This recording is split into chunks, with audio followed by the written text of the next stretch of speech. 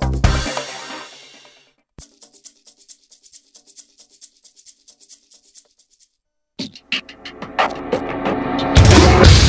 to you live from the Vegas Video Network studios, just steps from the Las Vegas Strip, it's Top of the Food Chain.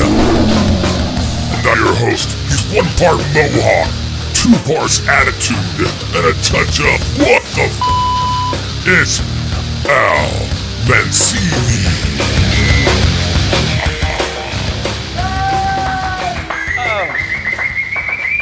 My, how I have missed that applause. Welcome to Top of the Food Chain. I am your host, Al Mancini, and much like the prodigal son of biblical lore, I have returned to my home here at the Vegas Video Network.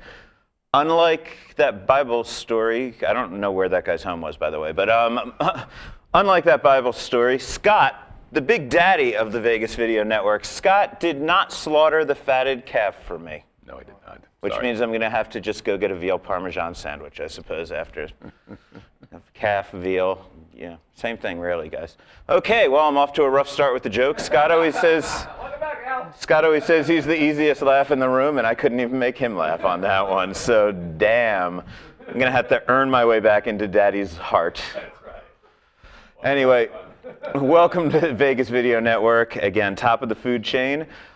We air live every week here, but the Vegas Video Network has so many shows, and I kind of forget this routine that I used to do every week, so I'm just going to run you through it. Go to vegasvideonetwork.com. You can find all the shows. They're all archived. All of my personal shows are archived at almancini.net, and you can check them out there, or again, at vegasvideonetwork.com.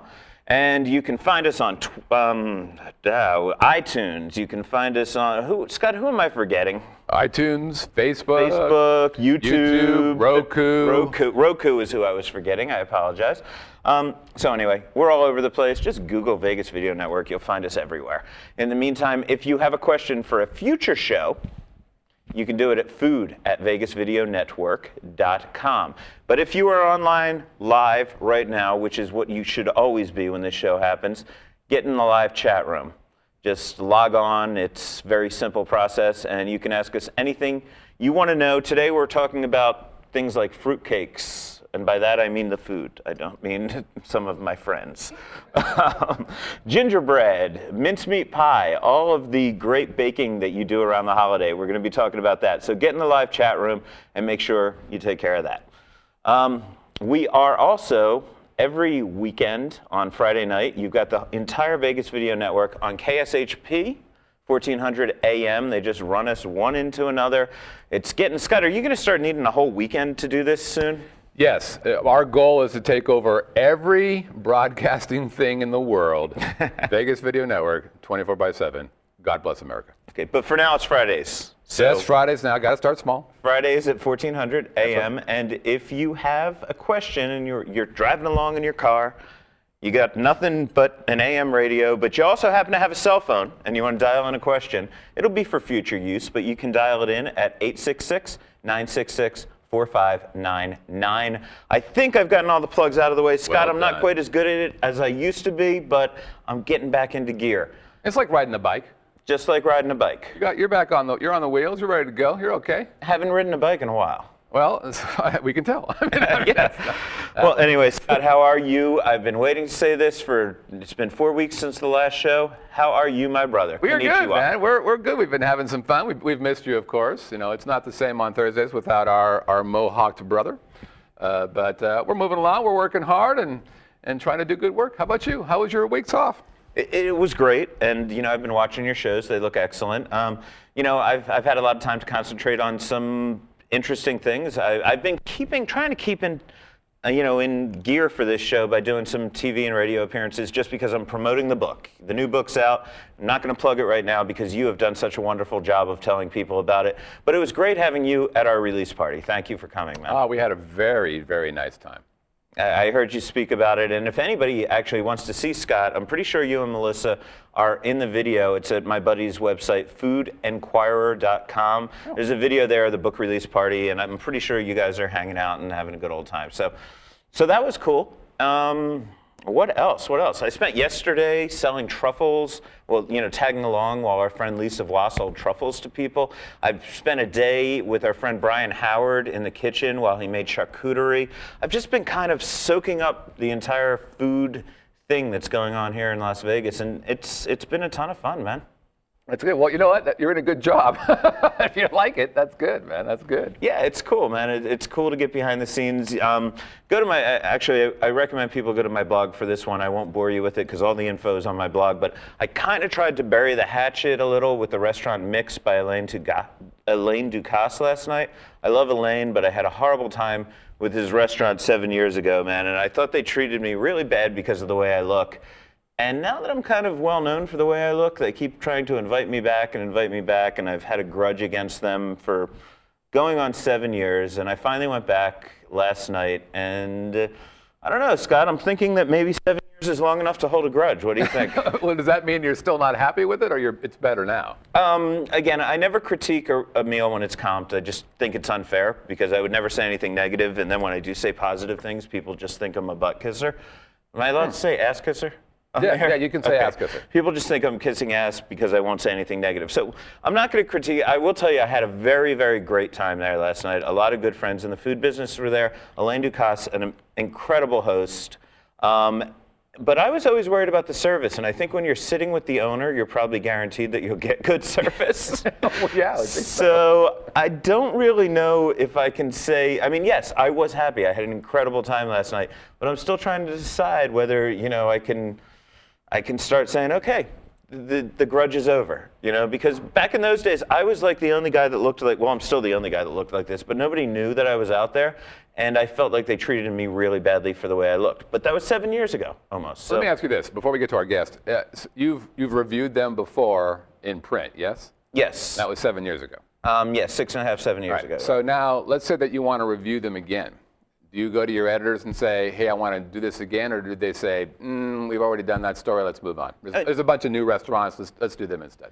It depends on the place. In this particular instance, because it's a strip restaurant, and I know the chef, and I know all the people at MGM Resorts International who invite me, I can't go back and review it again, because I go in as somebody they know, and they're kissing my ass. So it makes no sense for me to go to City Life.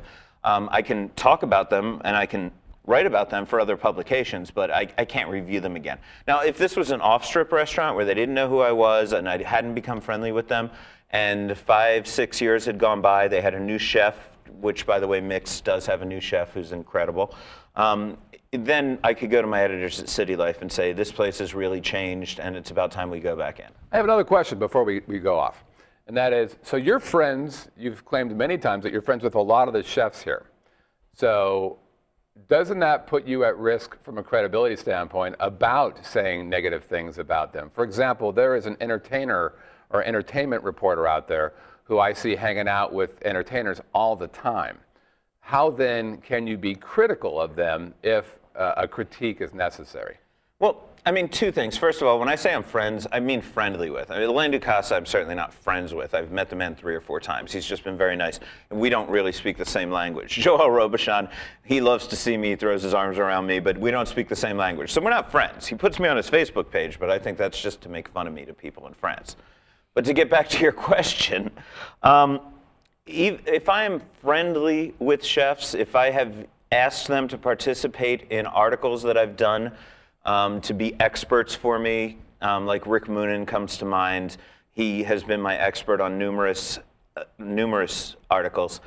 No, even though we don't hang out socially outside of food events, I can't go in and critique him. But you've got to keep in mind, only about 10 to 20% of what I write, only what I write for Las Vegas City Life, is criticism. That's the only critiques I write. The other bit of what I write is explanatory journalism. It's basically me telling you what caviar is, or me explaining what charcuterie is, things like that. And for articles like that, I need to know the chefs because I need them to help and explain things to me.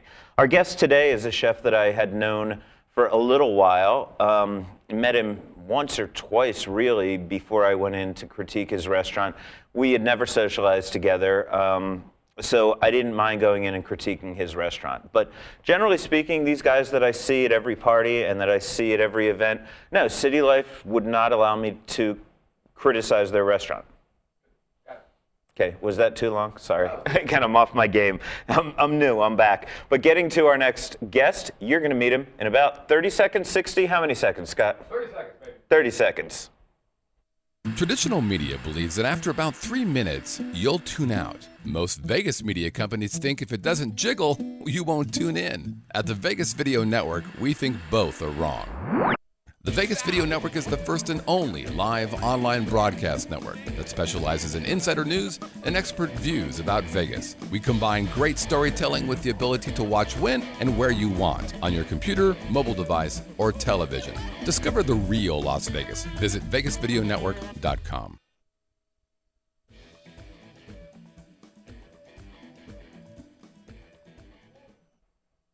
And we're back, and I'm finally trying to remember which camera is 1, 2. I was counting 1, 2, 3, but apparently it's 1, 2, 3. 1, 2, 3. That's not even.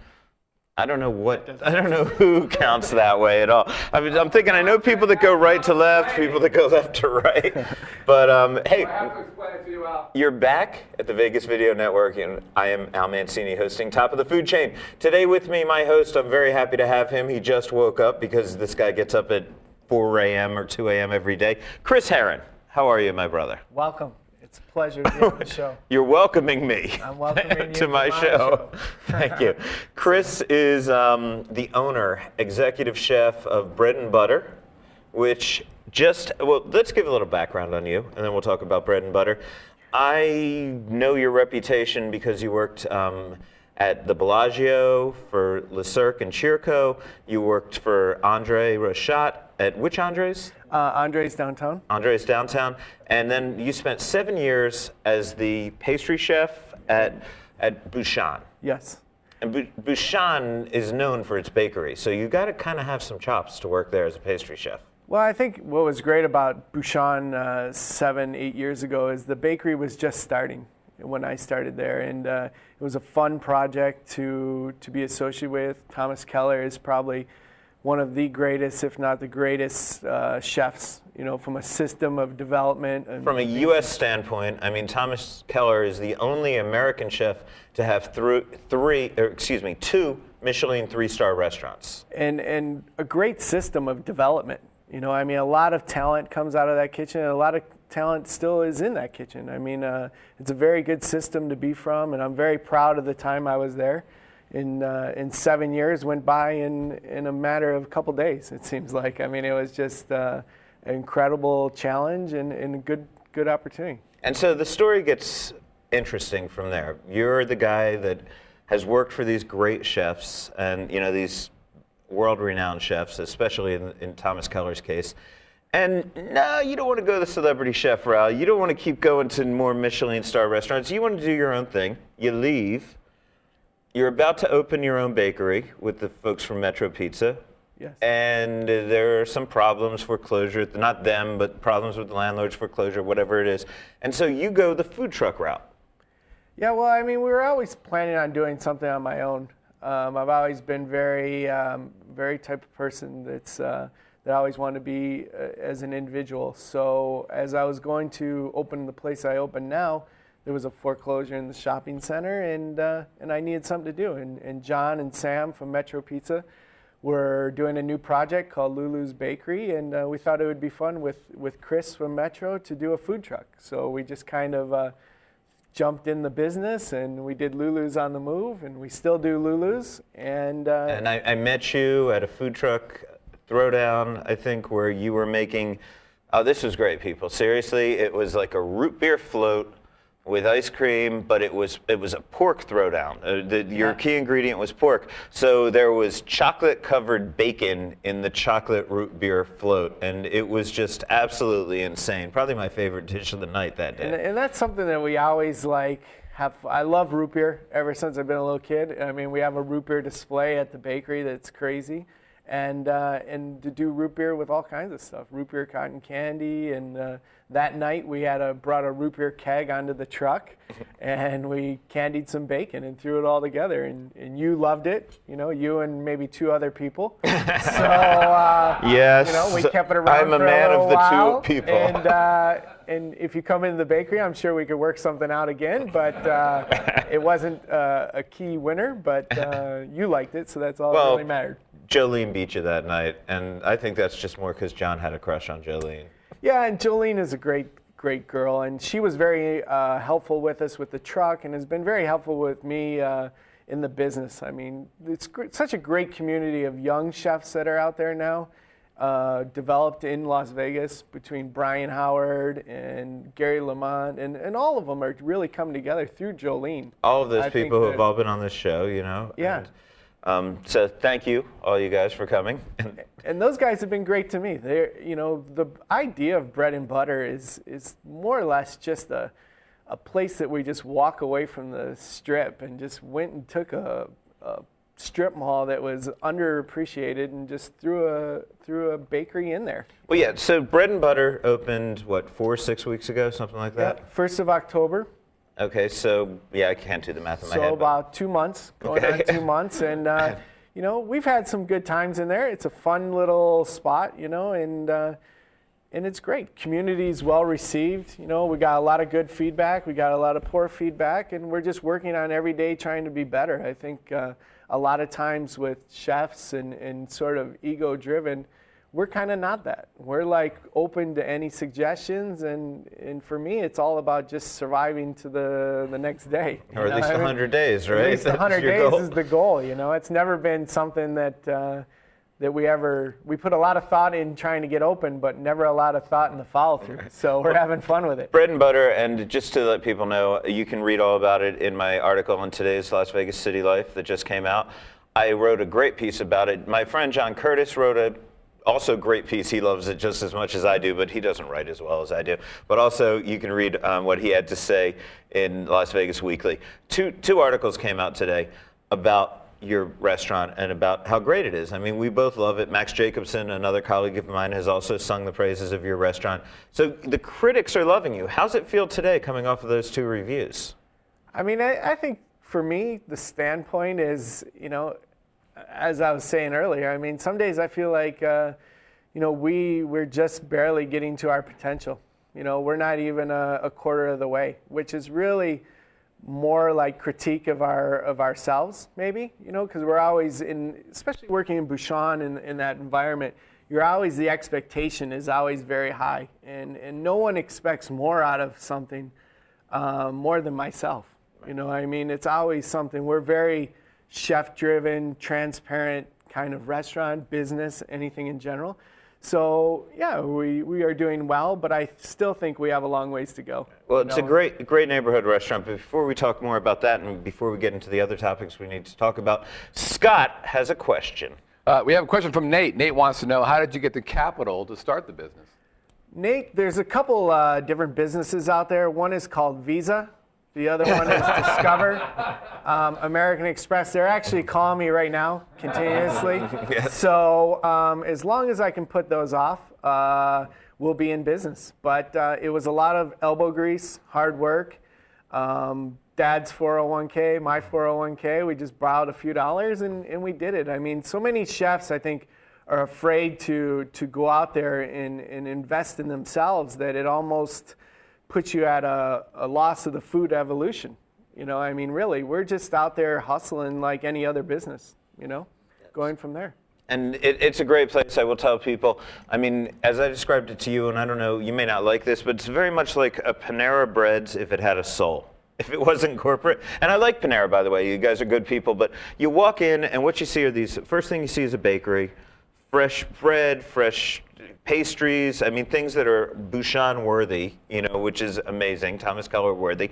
And then you walk past it and you go and there's a sandwich shop. And they make an egg pizza for breakfast, and you make just great sandwiches. I mean, you can read about it, but it's just this great place. But what I love most about it, and again, I'm going to leave it at this, is it's a neighborhood gathering point. If you live in that neighborhood, there are, by the way, a lot of hot young moms in there with their kids when you go for lunch. I mean, like smoking hot moms. You can't believe they have 2 kids.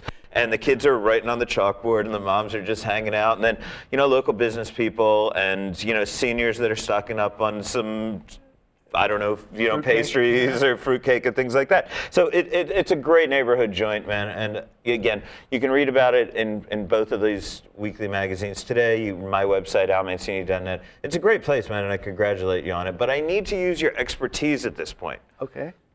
You are a baker, Yes. a pastry chef, Some people call that. a man who should know everything about all things baked. And it is the holiday season. Have you ever made a fruitcake? Well, that's a funny story. We started making fruitcake at Andres when I worked there, and it just kind of evolved into 7 years of making fruitcake at Bouchon. And we really put so much love into one fruitcake that we were losing money every time we sold one. And it was okay when I worked for other chefs. Did you ever sell one? We sold tons of fruitcake, but when you're selling a fruitcake at 70% of its cost, it was good for me and not good for others. So this year around, we've kind of slowed down on the fruitcake sales as we go. But I'll make a few for some friends and a good colleagues and a couple people that follow us around at the restaurant, and we'll sell them at cost and do it like that. But I'm a huge fan of fruitcake. I think it's one of those things that are like so underappreciated, and it's such an American tradition that started in different parts of the country, in England, but there's so many different varieties of fruitcake too. We're going to get to the history. For me, it's like so underappreciated. The one thing, that's Johnny Carson's probably the reason that it's so underappreciated is because he used to joke that there's only one fruitcake, and we keep sending it to each other every year for holidays, and the same fruitcake has been to every American household. So, but we're going to talk about the history because there's a great history. I have a fruitcake here that we are going to try, but before we do that, we're going to take questions. Scott, are you just blinking that light at me, or is there a question? There is a question. Bob wants to know, this is kind of part of the joke that Carson did. What is the shelf life of a fruitcake? I mean, for me, a really great fruitcake should be gone by New Year's, I would think. But I mean, we've made them in the past where we brush them with brandied syrup for 7 or 8 days, and the shelf life is, I would say on that product at least 3-4 months on a really nice homemade fruitcake, especially in the freezer, something wrapped really tight. The alcohol plays a very important part, and in fact, I mean, I've read this and I've learned this, but in fact, the nice people, I should pay tribute to my in-laws who sent me this fruitcake that we're about to have, and that is Annette and Sid Sauls, and I don't know if in-laws is the right word, it's my brother's boyfriend's parents, but I go with in-laws on that one, right? And Annette and Sid apparently have said that this fruitcake, which doesn't have alcohol on it, that if we were to wrap it in some, I guess, cheesecloth with some brandy on it. Oh, yeah, we'll just whip this baby out while we're having this conversation because you get a good shot of that. That's just a beautiful fruitcake. And they say that if you actually wrap it in alcohol, that it will last a lot longer. So I was saving that little tidbit of information for later in this program, but because we had a question from the crowd, we're just changing our entire show for you, audience. That's the way we do it here. Well, we're just rolling with it as we go. But I think what's great about wrapping it in the cheesecloth with the alcohol, it's very much like preserving chefs preserve meat, like duck confit. They cap it with the fat. I mean, this is the pastry chef's version of being able to make something that'll last a long time. This is like the charcuterie of bakers, I would think. Yes. So many people make a joke of it, but I mean, there's so many great chefs right now in this city, especially making charcuterie, that a great fruitcake maker from Las Vegas, as funny as it sounds, should be something that we embrace. It does get no respect, and I'll show you how little respect it gets. There's a town in Colorado here that it's coming up, and I'm sorry, I apologize. I don't have the date in front of me, but you can check out this website. These guys do the Great Fruitcake Throw or Toss or something like that. It happens this year on January 14th, and it is about how far you can throw away the fruitcake that you got that you didn't like. And people, I think the record was set, forget how, I think 400 feet, 440 feet, I'm drawing a blank on it. I tried to commit it to memory, but by a team from Boeing, who came up with a machine that would throw away their fruitcakes. And you go there on the 14th. It has to be, by the way, now a standard 2-pound fruitcake. They used to have a 4-pound fruitcake division, but it's now a 2-pound fruitcake. And I don't know It doesn't seem right to me that people want to throw these things away. I mean, there's two good things about a fruitcake that I love. I mean, just hit it with some butter and toast it and make a really nice bread out of it. The other thing is like a great bread pudding. I mean, use it up. Use it for the next day. Soak it with some custard, rebake it, and with a little bit of ice cream. And that was something we used to sell a lot at the restaurants. And I think it's great. From a business standpoint, I mean, who could you knock as a company that only makes fruitcake? Right. And they only work 2 months out of the year. Apparently the Japanese buy up a lot of them. Oh, the okay. Japanese love them. I mean, the history-wise, I mean, first of all, definition-wise, fruitcake is really a certain type of cake, but what it really needs, before the Americans got a hold of it, is just a lot of candied fruit in it, right? Sugared, preserved fruit. And a lot of good fruit. I mean, a lot of times the bakers will cut cost, or in spite of trying to sell it for a lower price, they'll use, some different things that you don't even know what they are. Where a real good fruitcake, dried apricots, cranberries, pecans, raisins, a lot of those different things like that, those are expensive ingredients to start with, and to think that you brush it with simple syrup or a brandied syrup for 7 days, that's a lot of love go into those fruitcakes, And historically speaking, the fruitcake goes back to, hundreds of years, right? I mean, yeah, I mean, actually to ancient Rome, I believe, was where the first fruitcakes were. And I think there's all kinds of forms of this cake in different countries and different traditions. It's just that when sometimes it comes to the United States, it gets easy to be made as a joke, or like Johnny Carson can work that segment his whole career. Some interesting facts I learned when I was researching the fruitcake.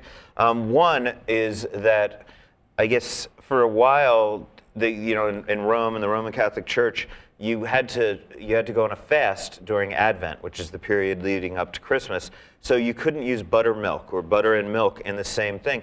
And so in Germany, the popes had said you can't use buttermilk during the weeks going up to Christmas.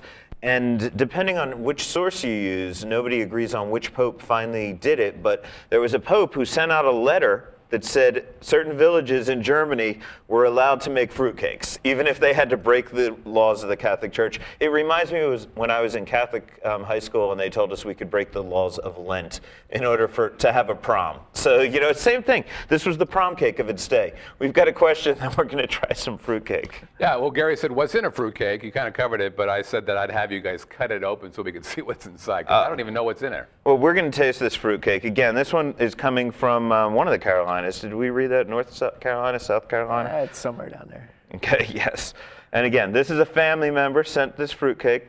Delish. Look, we'll turn it around so you can see that. Candied fruits, basically, the Americans added nuts to it. I don't think there were a lot of nuts in it before the U.S., leading to the phrase nutty as a fruitcake. And it caught on in actually it caught on in a lot of the world when they discovered the sugar.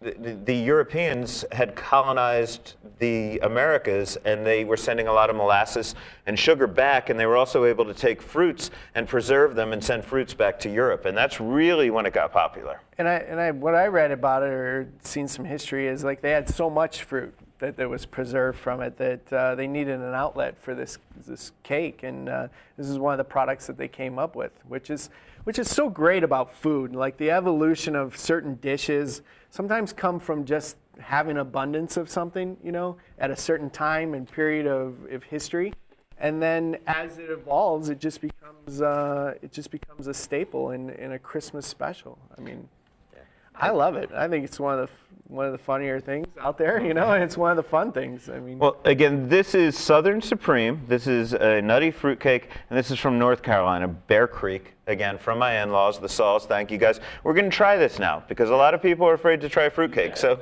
cheers. I took too big a bite. Pecans in there. I mean, a lot of candied fruit. It's good. That's a good fruit. That's a really good fruit. And what I really like about it, they use this for the decoration. You don't see a lot of this green stuff inside the actual fruitcake, which whoever knows what that green stuff is. But, right. When it's all packed with that stuff inside, yeah. This is just like a good, I don't know, if you like a pecan pie, you're going to like this. I mean, The nuts are good. They're toasted. A lot of sweet things in there. The fruit is used sparingly on the inside, primarily for decoration. It's sugary as hell. I mean, I think I got a cavity within the past 2 minutes. But no, this is a great fruitcake. So again, thank you, Sauls. Can we move on to another one? Because this is one that I got in an arguing match. My wife, my mother-in-law, this is a family show. I'm very family-oriented. And my wife, my mother-in-law, and me got in an argument. Is there meat in mincemeat pie? For me, this last Thanksgiving, we made some mincemeat, and we used the beef suet. And that was traditionally my parents, or my mother is English descent. And that was always the style that we made. You know, we rendered the suet, and we mix it with the raisins, the Could you spices. explain what suet is? It's the fat, it's the beef fat. That from the kidney or the liver? Yeah, right around the intestine area, and it's really clean. We use... Because that's what I think when I think intestinal area, really clean. I mean, this is a cleaner fat, you know, I mean, and it's very good. And we used to make, you know, we made it that way. It was always, it was never the mincemeat that you notice in the store that's again, a version of fruitcake that's very like sweet, and this was just a very solid pie. You know, chopped nice, whatever we could get dried fruit-wise. It was always clean. Historically, mince meat pie goes back to the Crusades. You know, the Roman Catholics, again, it's all Christmas stuff. That's why this is all related to Christmas. I'm not trying to bring up religion and family, but they all go together. That's why these are Christmas items. And the knights were coming back from the Crusades. They'd been in the Middle East, and they brought these recipes back. Historically, it started with meat. I mean, there were chunks of meat, different types of meat, and we kind of gave that up for suet maybe 100 or 200 years ago, and we started using the suet. Today, a lot of it's vegetarian.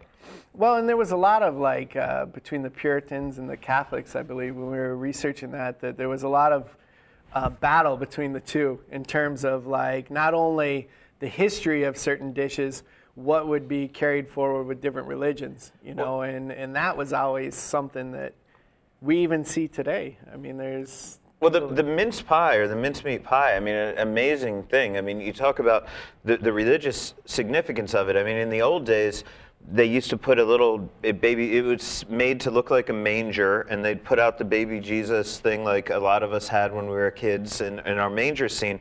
Well, the pie was the manger, and then when the baby was born, you'd take the pie out, and then, the baby out, and then you'd eat the pie. You wouldn't eat the baby. That would just be wrong to eat the baby Jesus.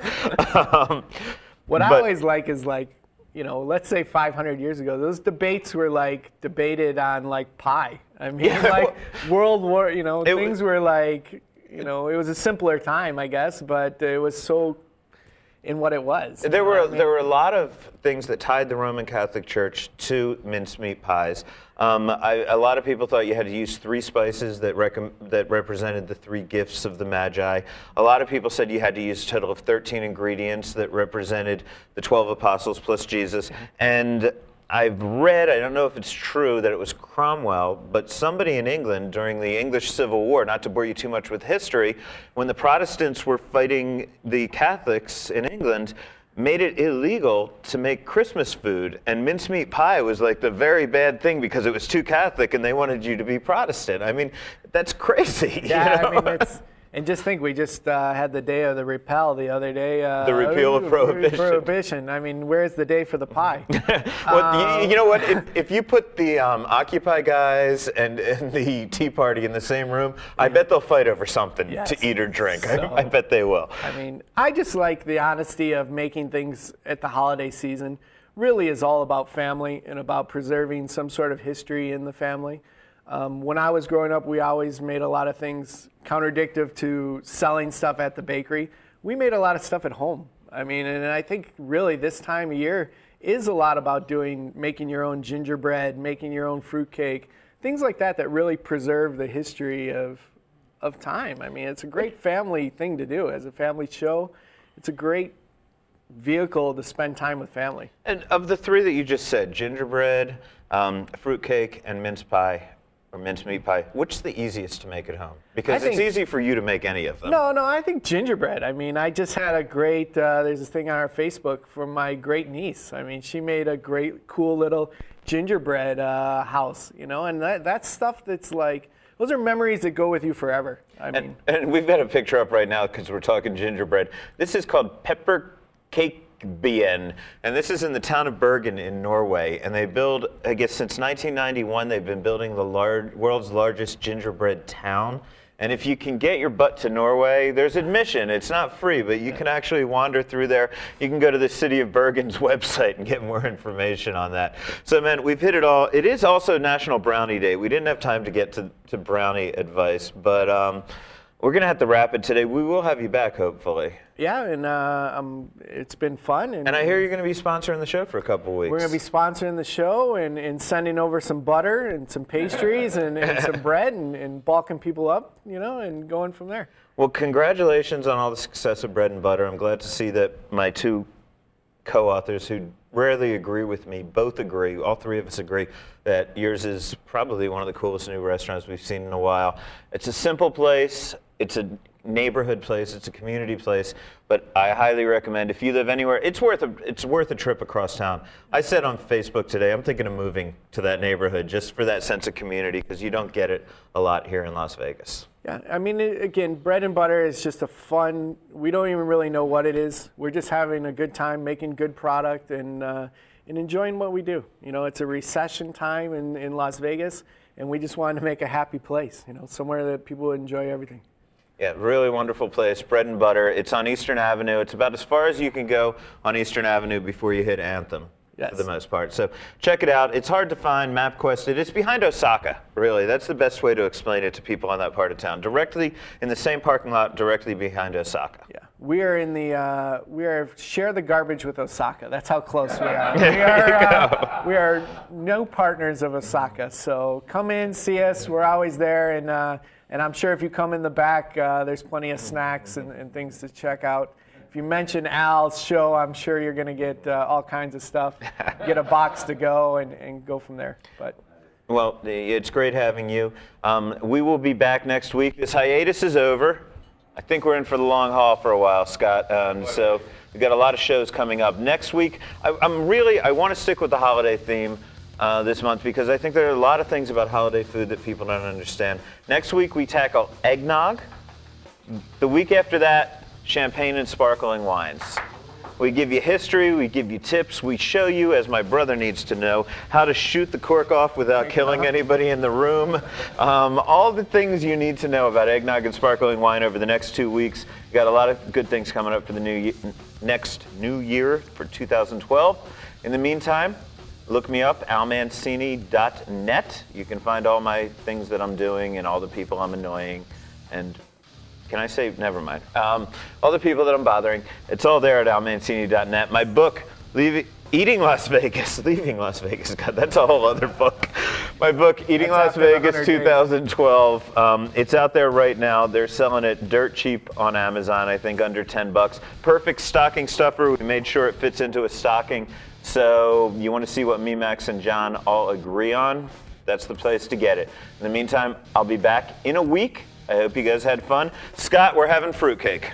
love it.